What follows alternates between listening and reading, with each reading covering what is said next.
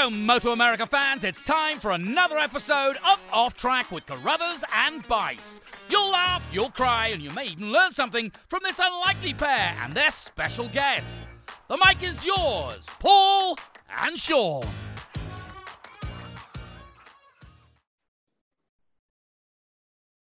Hello, Moto America fans, and welcome to this latest edition of Off Track with Carruthers and Bice.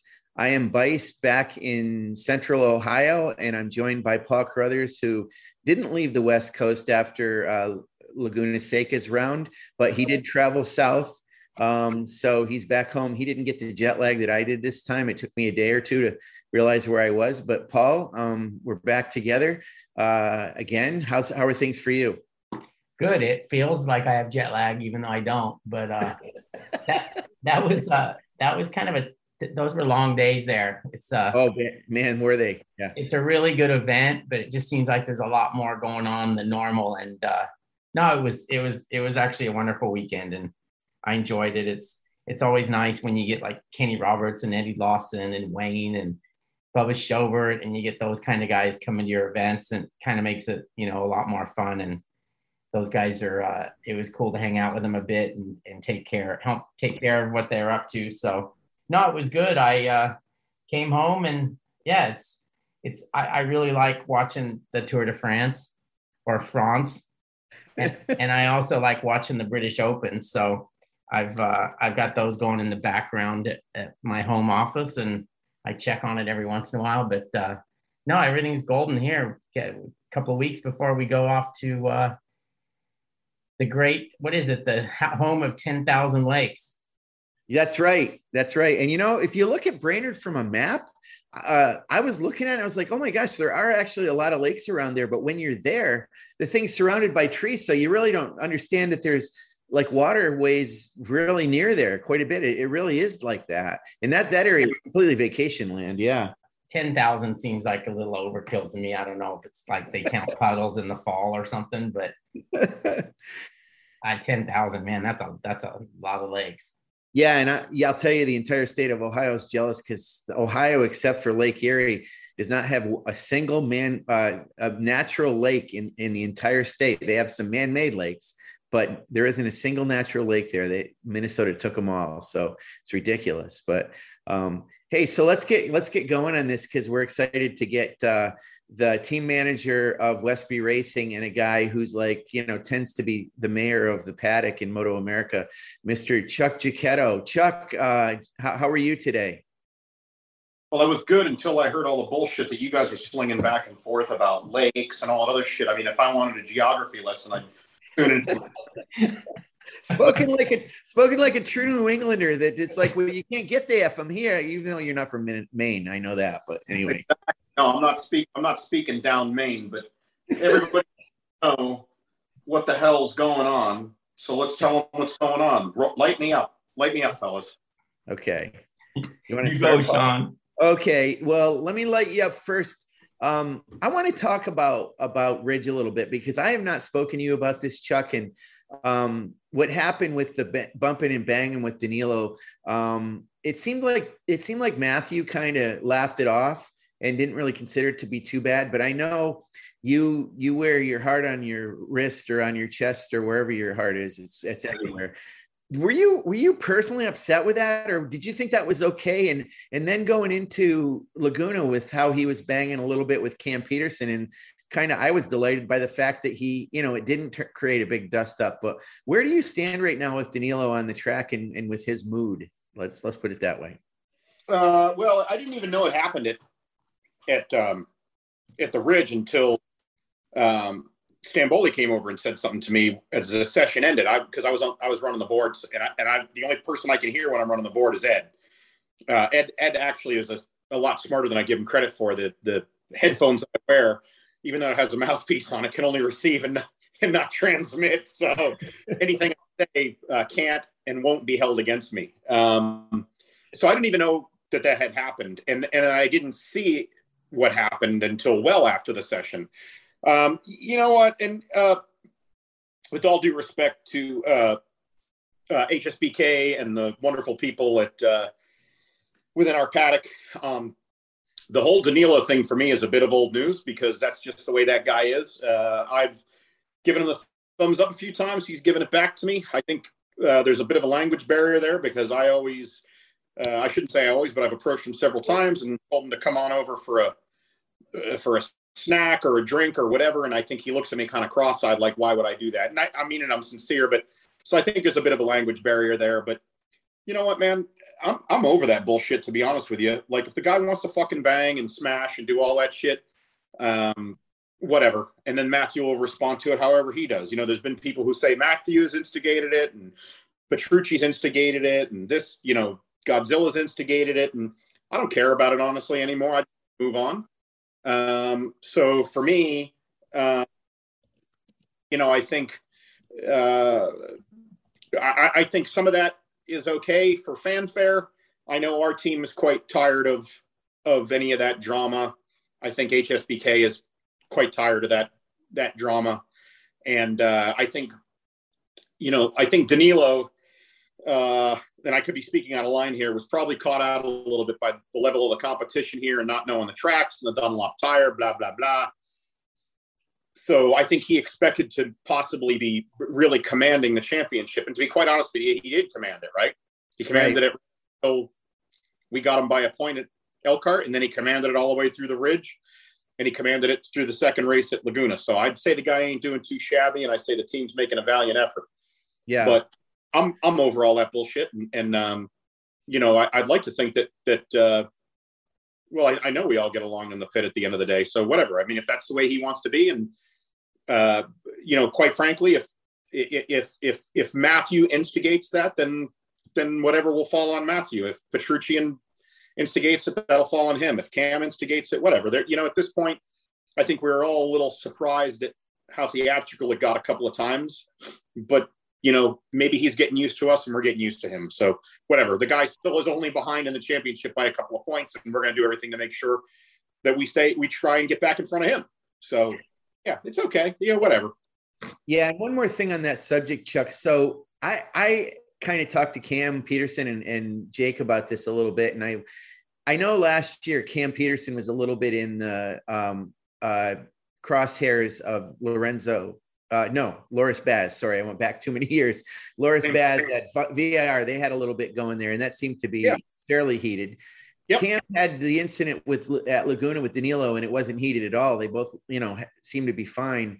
What do you think the thing is with Matthew? You know, well, I mean, obviously we know VIR. There was obviously right there on the final at start finish. It was a situation with Matthew, and then it was at Ridge. What is it? Why is it Matthew and Danilo? And I think it's over now, but why was it like that? Do you have an insight?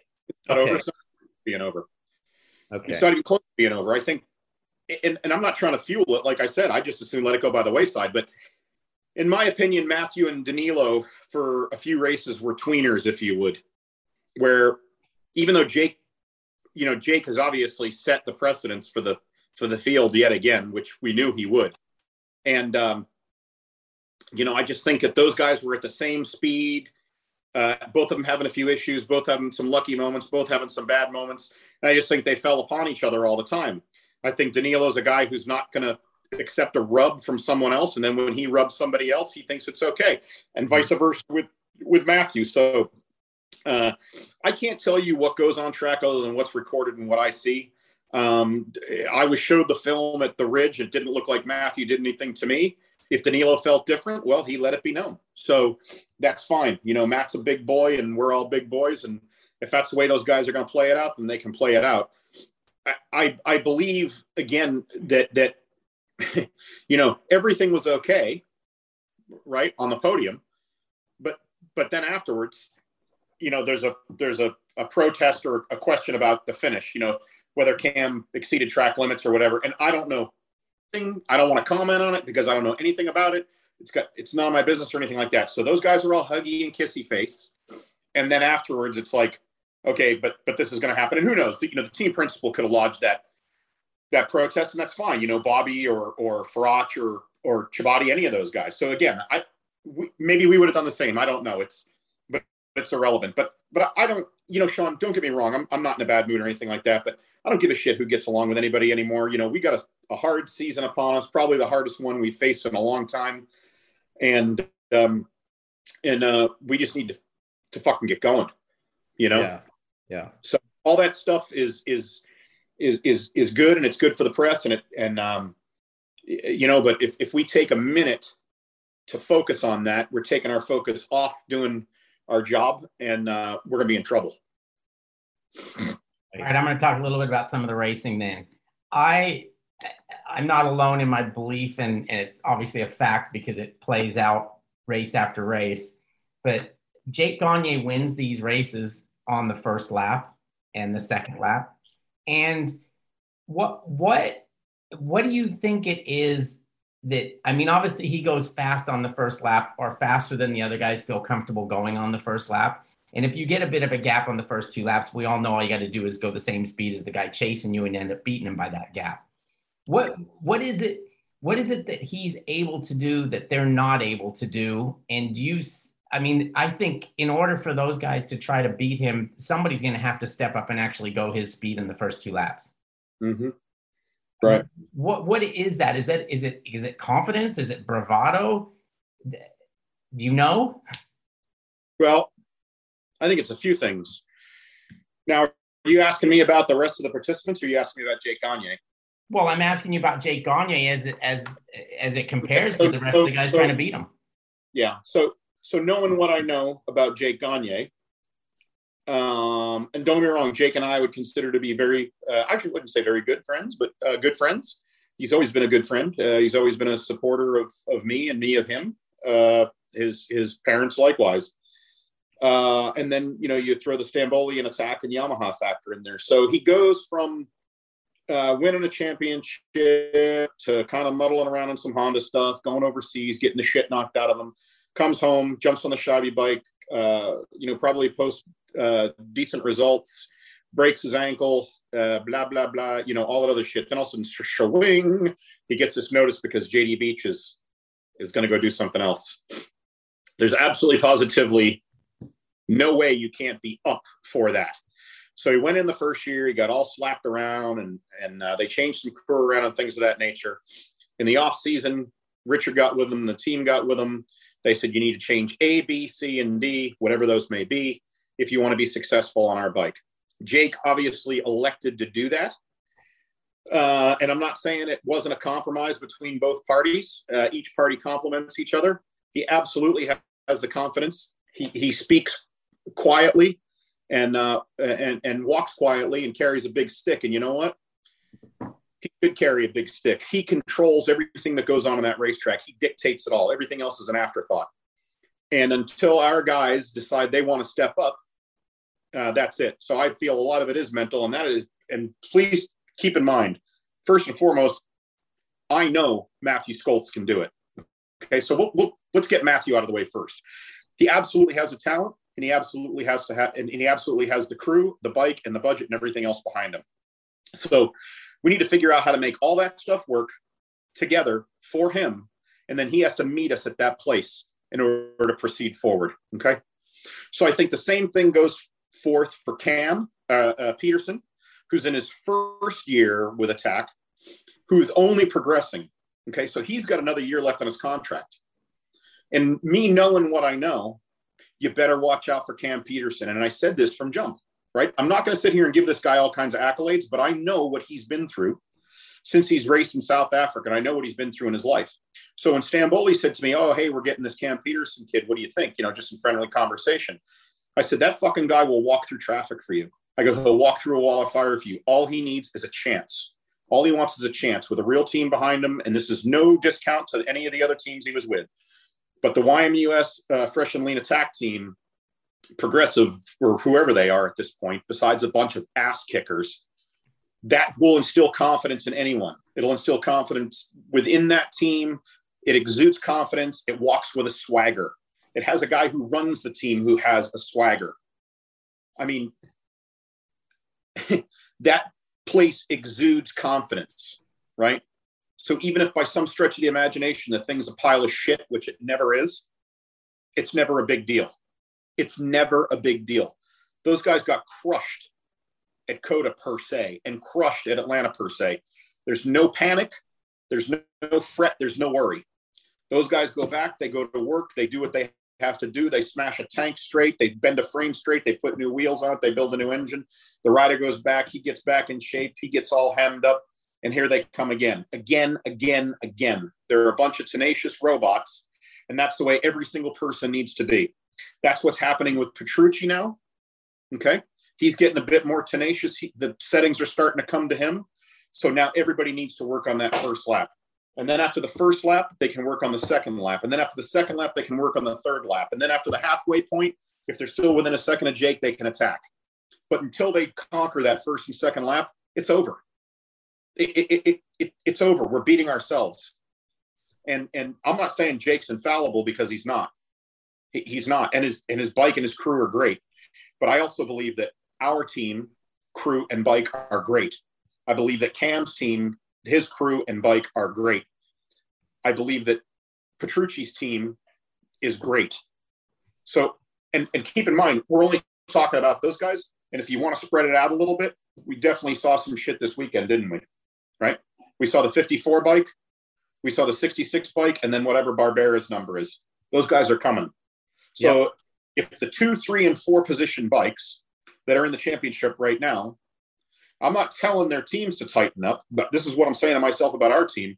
We need to get this package well-rounded and molded together.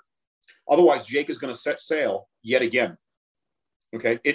And believe me, it's not anything that we do to Jake. It's what we do to ourselves.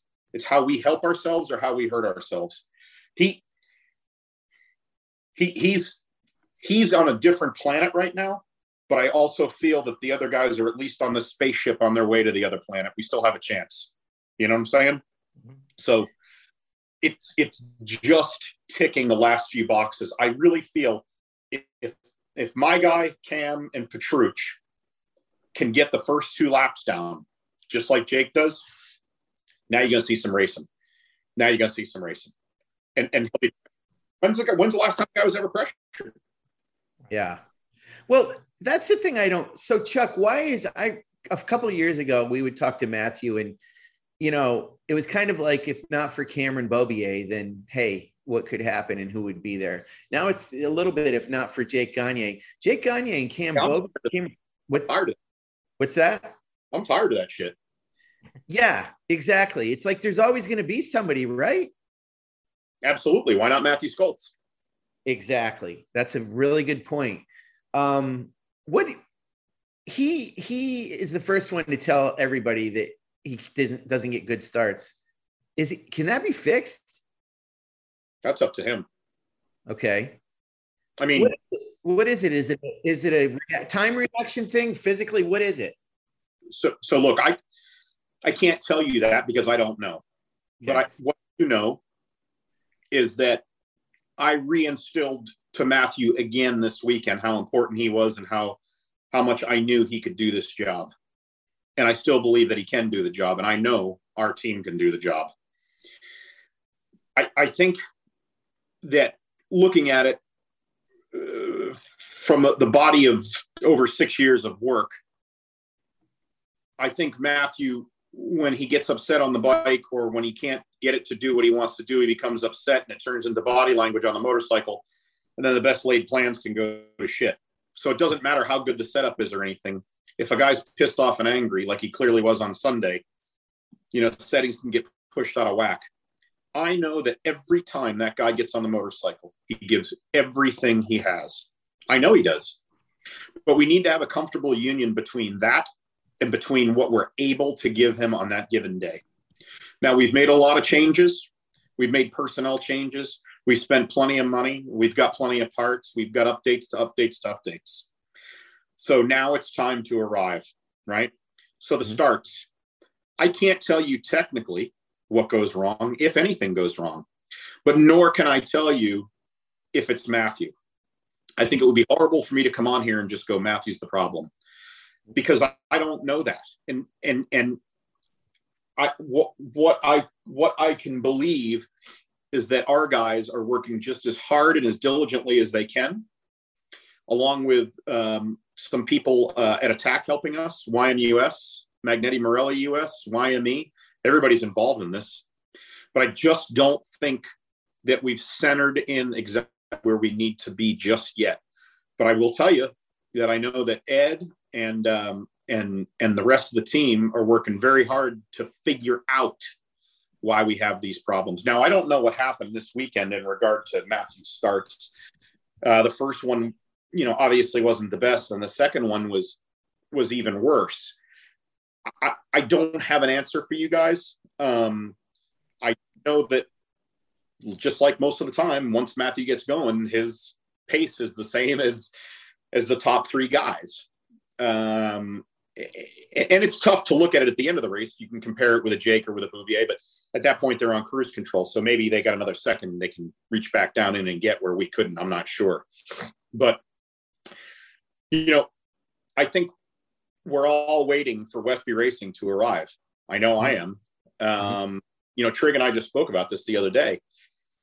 And we're all hungry. And you can't say that the kid doesn't want it, because he does. Because, he threw himself down. Well, I say this proverbially. He threw himself down on the ground trying on Sunday. I know Matt didn't want to throw himself down on the ground, but he was riding hard and he took the front. And those things happen when you're racing. So disappointed for the team and for Matthew, sure, but not angered at the fact that he tipped over. I mean, Matthew's really not a crasher. He was a few years ago. He's not now.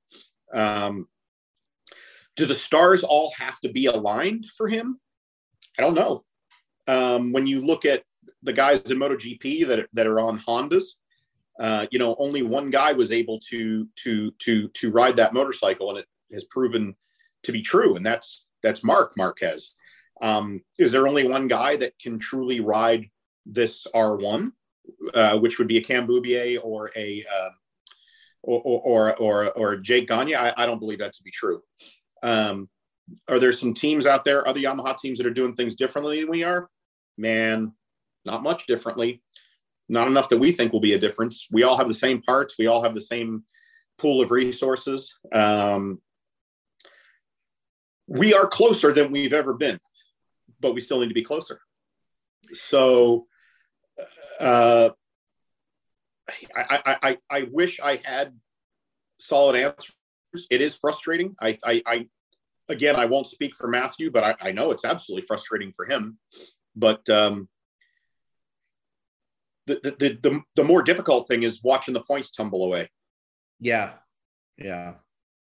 It's amazing how quick they do. It's amazing how quick Jake Gagne is back on top. I mean, you think it's going to be, oh man, he's behind the eight ball. It's going to take him a while. I mean, it took him a little while, but it didn't take him that long. So yeah, but if you win 7 races, you catch up. True. That's true. Well, don't forget, what is it, Paul? It's first to second is 6 points now. 3. Oh, is that all it is? Yeah. Oh, for Christ's sakes. And then it jumps to 40 and 45. I'm going to have to put his hand in some kind of a device or something and break his fingers or something. I don't know.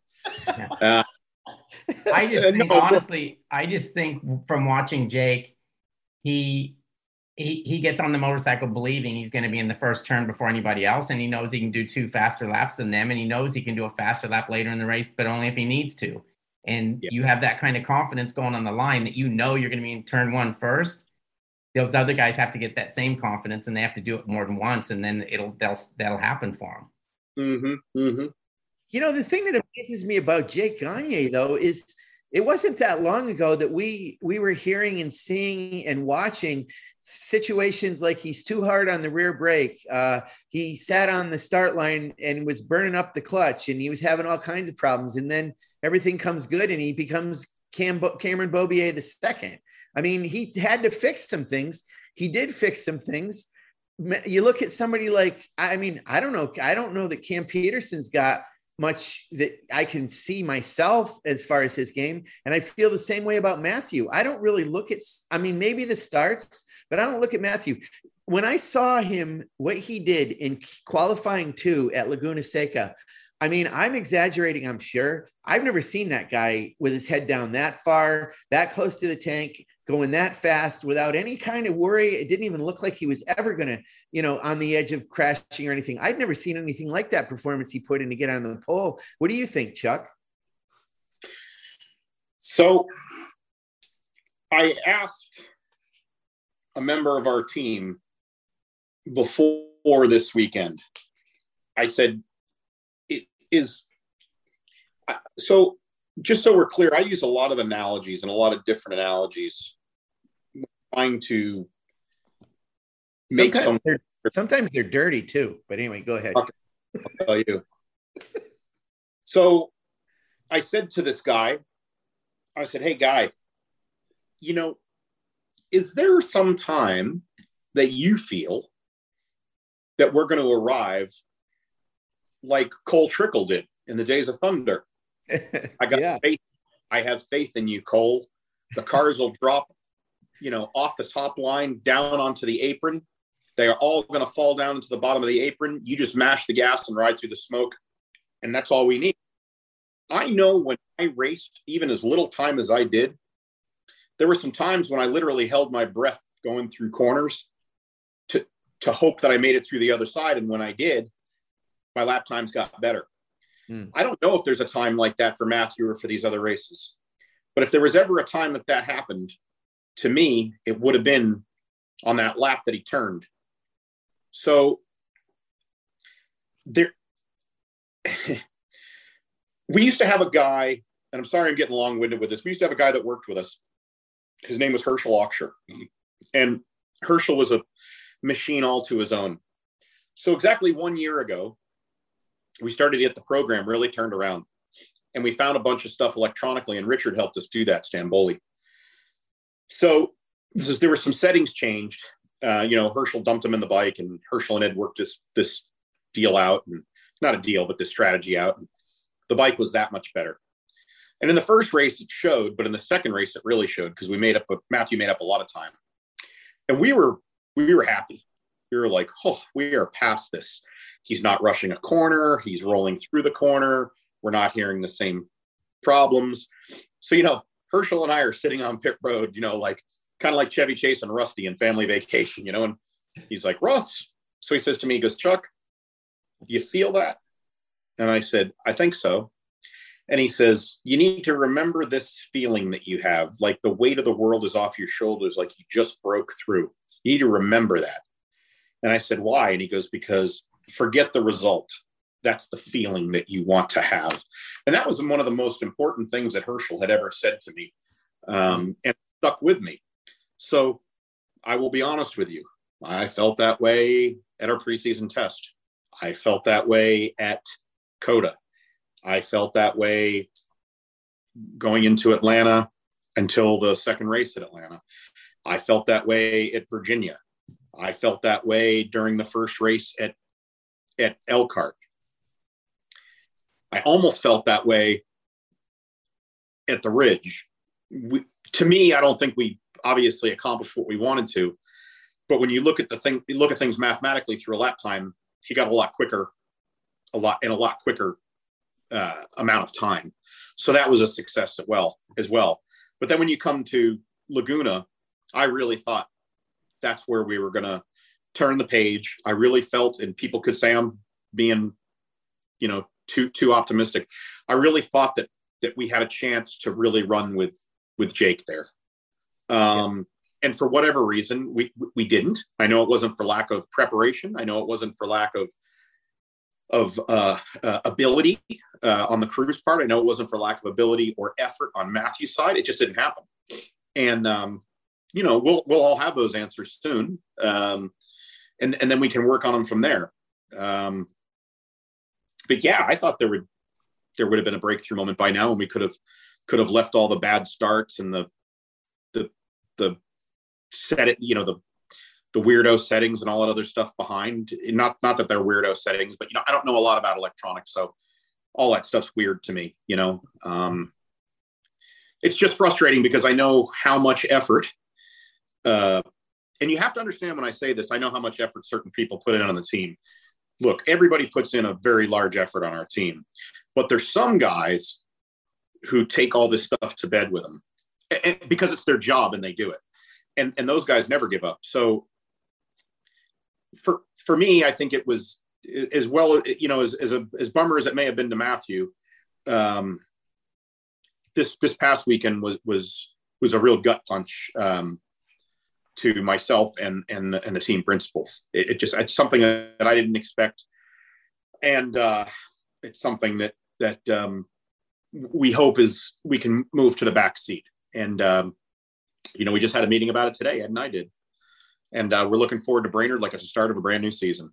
And they got some more things they can throw at them. And even talking to Stamboli, you know, Stamboli's like, Giacchetto, come on, you know, get your face, you know, get your smile back on. Come on, start bitching about something. Don't woe is me. And I boo-hooed for a couple of days, but he goes, look, it's the second half of the season now. You know, Matt goes really good at all these tracks. Well, he does, and we go good at all these tracks. But what I want to see is us good, right, and Jake's behind. Mm-hmm. Not good 15 seconds back, not good 5 seconds back. And I know that's what the other guys want as well. So I think right now, as Rich said, moving into the second half of the season, we ignore all the bullshit that goes on with the theatrics and with the Petrucci's and the Petersons and the Skoltzes and all that other stuff. If it happens, it happens. I think most of the guys are going to look at it and go, whatever. Or they'll just go over to the guy and go, you were a jerk. No, you were a jerk. And that's it. I know you're not going to get that kind of a rise out of our team because we just have too much to do. We have too much to focus on. Petrucci's not our focus.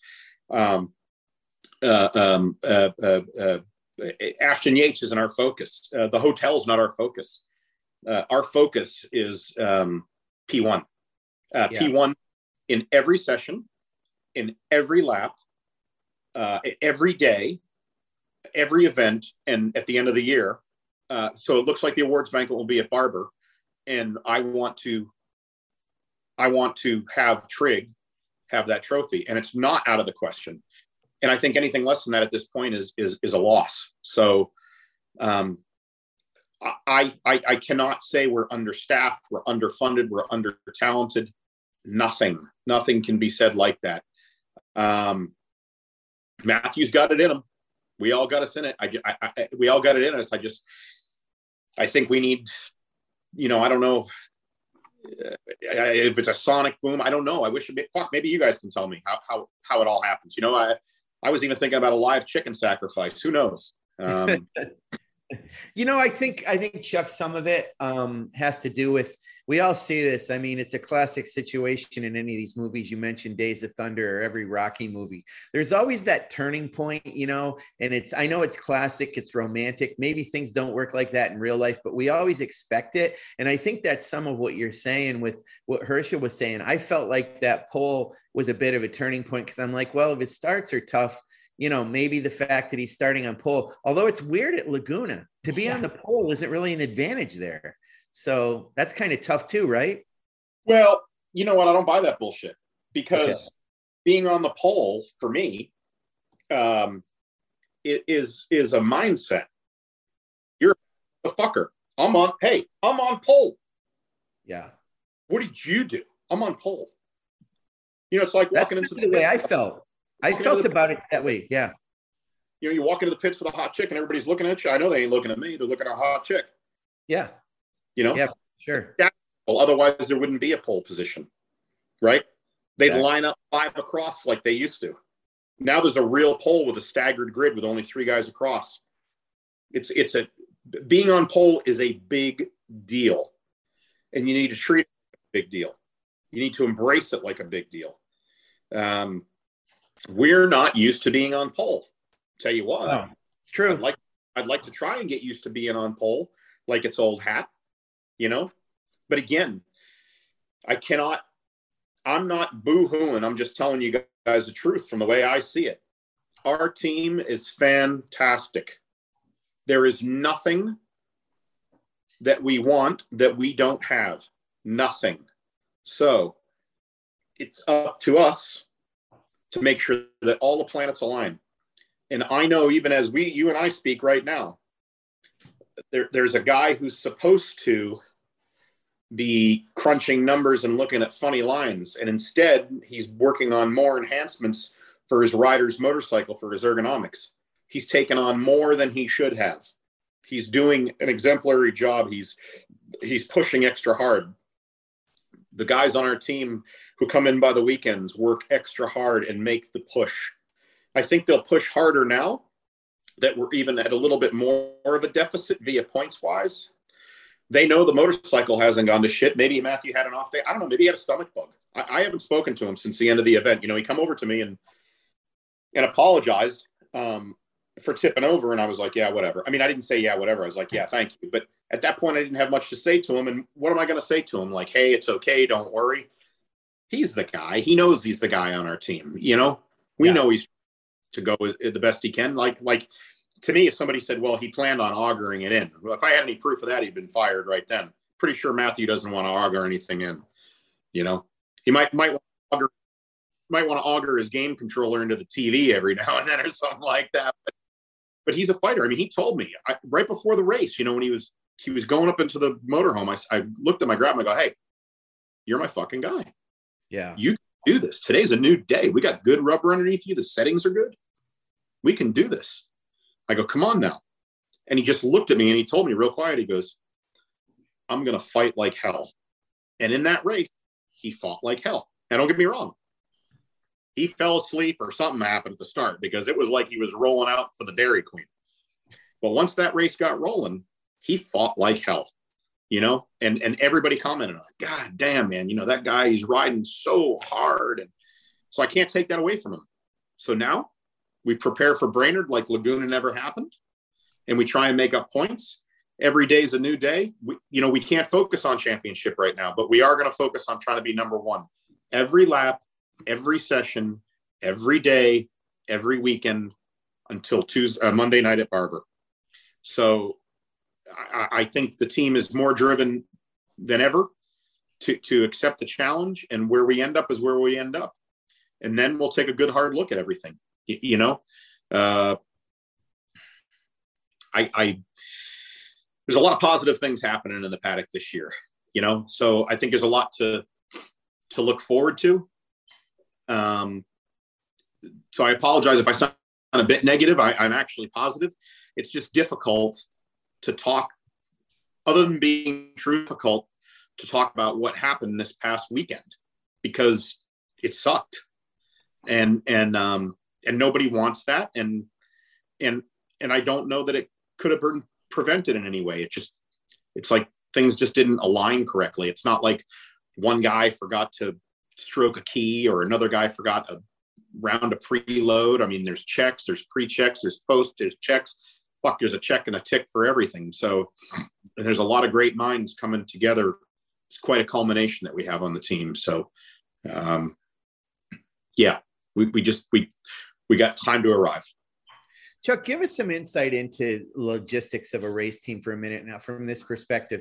So we're going to Brainerd. Brainerd is, my geography is not great, but the team is based out of Tulsa and it's basically due north in the Midwest. Well, the race shop is in Georgia, and we have the advantage of a lot of our racetracks being kind of East Coast to mostly a little bit of the Midwest oriented, not too many on the West Coast.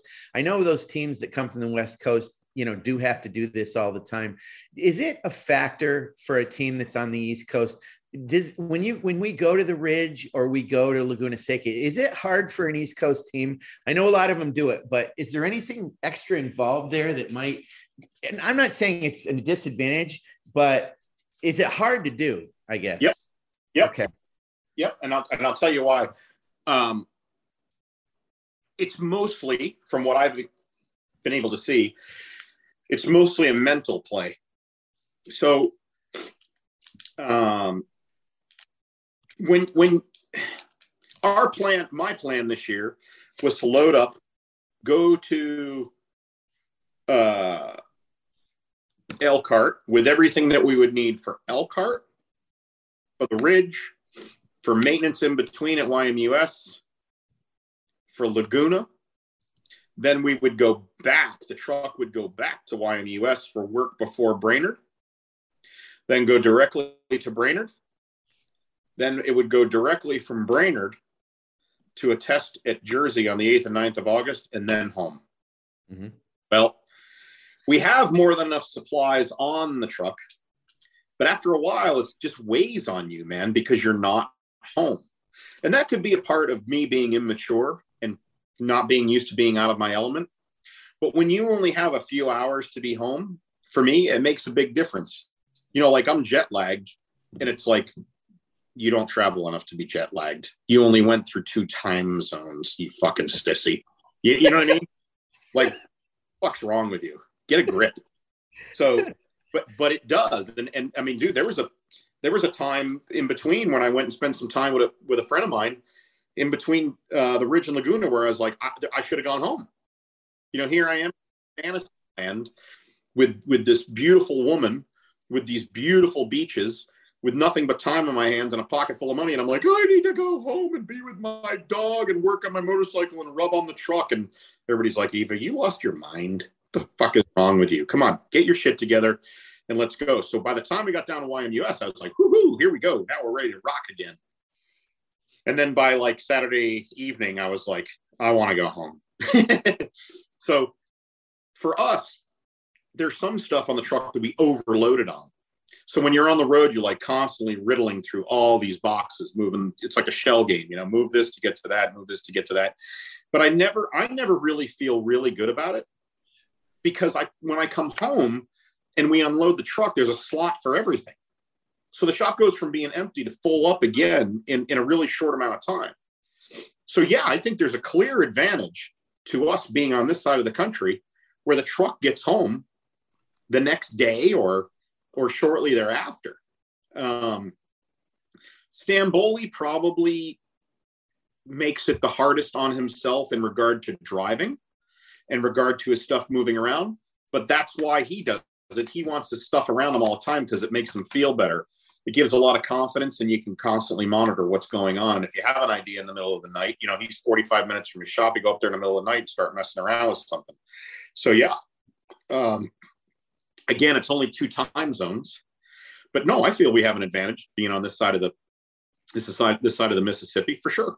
For sure. I mean, look, dude, if they, you know, not to be a selfish asshole, but if they got rid of the Ridge and Laguna and said, hey, we got another track in Tennessee, you know, there's a new track coming in Tennessee. Oh, we're going to go to Tennessee, and then we're going to go to, you know, I don't know, Pine Park, Kentucky. There's another racetrack there, wherever the hell it is. I don't know. I'd be okay with that. You know, I'm sure it'd be like, come on, guys, you guys are killing me. Or, you know, the Michael Gilberts and guys from out that way, right? But yeah, no, being selfish, no, I think it's great. I think it's great. And I think that plays into where we are a little bit in regard to why Matthew and the team does better at these races. I think it clearly does. Like, is Matthew and the team not a Ridge team? I don't know. What's consistent with those two events? What's consistent with those two events is the distance, is the travel, is the time zone. I don't know. I'd hate to have an excuse like that was it, but that there's something to be said about that. Probably not. It's probably not a reality. It's a convenient. It's a convenient excuse, you know. Yeah. But yeah, no. So no, I mean, Oldie just arrived back early this morning with the truck. So we're happy, man. We're unloading, and you know, the bike was just dinged out a little bit. So like we're excited to get back going again. Maybe Stamboli's guys are like, oh my God, you know, we got 13 days until we have to drive all the way over to Brainerd again. And then after Brainerd, we're driving back. And then we got to drive back to Pittsburgh. And then after Pittsburgh, I mean, those guys got some miles to do. You know? So, yeah, I think there's something to it logistically for sure. Yeah. So we're gonna get ready to wrap up here, Chuck. But we would be remiss if we didn't ask you this. And Paul, I'm gonna ask him this one question, which if you think Paul or Chuck gives complete answers for this, I think this question might go for the answer might go for the next 2 hours, Paul. So just so we're ready. But Chuck, give us a state of the state for the Medallia Superbike Championship in America, the competitiveness, where it's at in the world, how we're doing. Just give us a state of the state from your point of view. So for me, the series this year has taken a massive step upward and forward. The fact that Petrucci's here full time, I'm not saying that is the primary reason. That is one good reason. Those guys came in and made a hell of a footprint and took a hell of a swing at everybody. And it's legitimate. You see all those red pants running around and stuff like that, and you hear all the funny voices. So that's legitimate. The other thing that has helped us immensely with the series this year is the return of teams, and with teams bolstering. M4, I believe, bolstered their situation this year in the off season. Their bikes are certainly quicker, and the electronics seem to be coming around a lot better. Escalante is doing a really nice job for him. Unfortunately, Jake was doing a nice job, but he got injured. You got a guy like Scheibe who keeps coming back for more, and he's got Ashton Yates on his bike. I think that breeds some new flavor into the series. I like Ashton. I think he's doing really well. We got better in the off season, and we tested a lot more in the off season. So I'm real proud of what we've been doing. In that, we tested alongside of Stamboli and Attack, which made them work harder and made them get better. In regard to the attendance at the track for the Superbike stuff, I have clearly seen a difference in every track that we've been to. Now, I'm lying if I tell you that I know there's a difference. I only know there's a difference when I read the reports that come out. I work the pit board this year, so my ass stays parked in the pit box most of the time. But there definitely has been a larger volume of people. I can tell from having conversations with myself, John Ulrich, Chuck, and Richard Varner on States of the Union conversations that our reach digitally has increased immensely, and especially overseas. So I'm very, very excited about that. I would say that we have almost too much action at the track right now. So there's a class for everybody. I think that has helped the viewership. I'm not really keen to have all those classes run, but I understand why we're doing it. And that's all part of it. I think the level of professionalism by Moto America has gone up in some areas. I know that I have had some grievances with some of their protocols and with some of their actions, and they've been handled expeditiously. Some to my liking, and some it's just tough shit, Giacchetto. You got to change. The parking that has always been a bit of an issue seems to be leveling itself out this year, so we can get in a lot quicker, and there's not as much drama. So that's nice. The pit road situation continues to get better for teams to file in and for teams to set up with some consistency. Getting through the technical department has always been very consistent for us with Premier Superbike teams because they visit our canopy.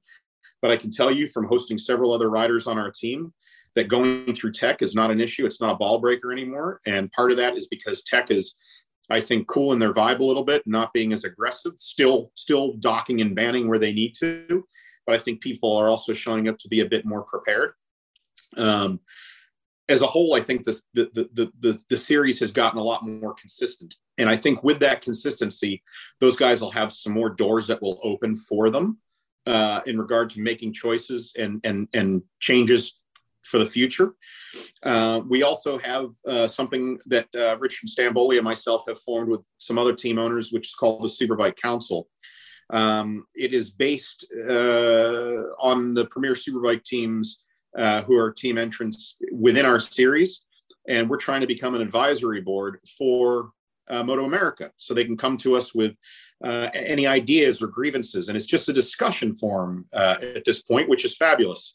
So we got some really nice things in the works there. And I'll be honest with you, whatever grievances we have trackside with each other, or riders bumping into each other or flipping each other off, or, sticking their tongues out, or whatever stupid shit we all do, all that stuff seems to be set aside in these meetings. So I'm proud to say that is going well. And that, we're going to have our third meeting at Brainerd. So, maybe if you have Stamboli on or Bobby Sheck or Richie Alexander or Chris Ulrich, all the guys that are members of that group, anybody who has a Premier Superbike entry, of course, can feel free to discuss it. That is a great step forward. And it has been very well received by the partners at Moto America. So that makes us feel Really good. Feels like we have some skin in the game. And I think there's plenty of good to look forward to. I know that Trigg doesn't feel like he's going to slow down. And I know I am slowing down with my age, but I certainly don't want to slow down. I mean, I don't think there's going to be much of an off season. So yeah, I would say that the state of Moto America in regard to the Superbike series is flying. I think there's going to be some more entrants next year as well with real Superbikes. So I'm proud of the entrance there, and I'll be proud of the new entrants that come along. All right. I think that's enough, Chuck. Good. Hey, I appreciate you coming on, and sorry for my oxygen. No, I think it's perfect. I mean, the fewer questions Sean and I have to ask, the easier it is. I could have gone to the bathroom twice. I didn't, but I could have, which at my age, I probably need to. But yeah, it was a great podcast as always. It's always fun to have you on. I always enjoy talking to you in the paddock, even though you call me Sean and you call him Paul. I was just going to, dude, and please, and I say this with all sincerity, I so don't do that to tease you guys, because I might take offense to it if somebody did it to me as much as I do it to you guys, but it's like almost like a Prevagen moment for me, like that commercial, because your brain's not working the right way. So, dude, I've done it to Oliver a couple of times. I've called him Herschel and he's almost blackened my eye. So if I have two black eyes in 1 week, and obviously you've caught me and Sean's caught me, or Sean's caught me, Paul's caught me, whichever one is which. Yeah, we're good with it. We don't care. I don't mind being called Sean. Well, I was just going to say, I think Paul minds being called Sean more than I mind being called Paul, but maybe it's even. So I think we're okay. Either way, it's all good. I think we're good, boys. But again, thank you, Chuck, for spending some time with us. And obviously, we'll see you in a couple of weeks in the great state of Minnesota. Hey, thanks a lot for having me, guys. Thanks, Chuck. Peace. Bye-bye.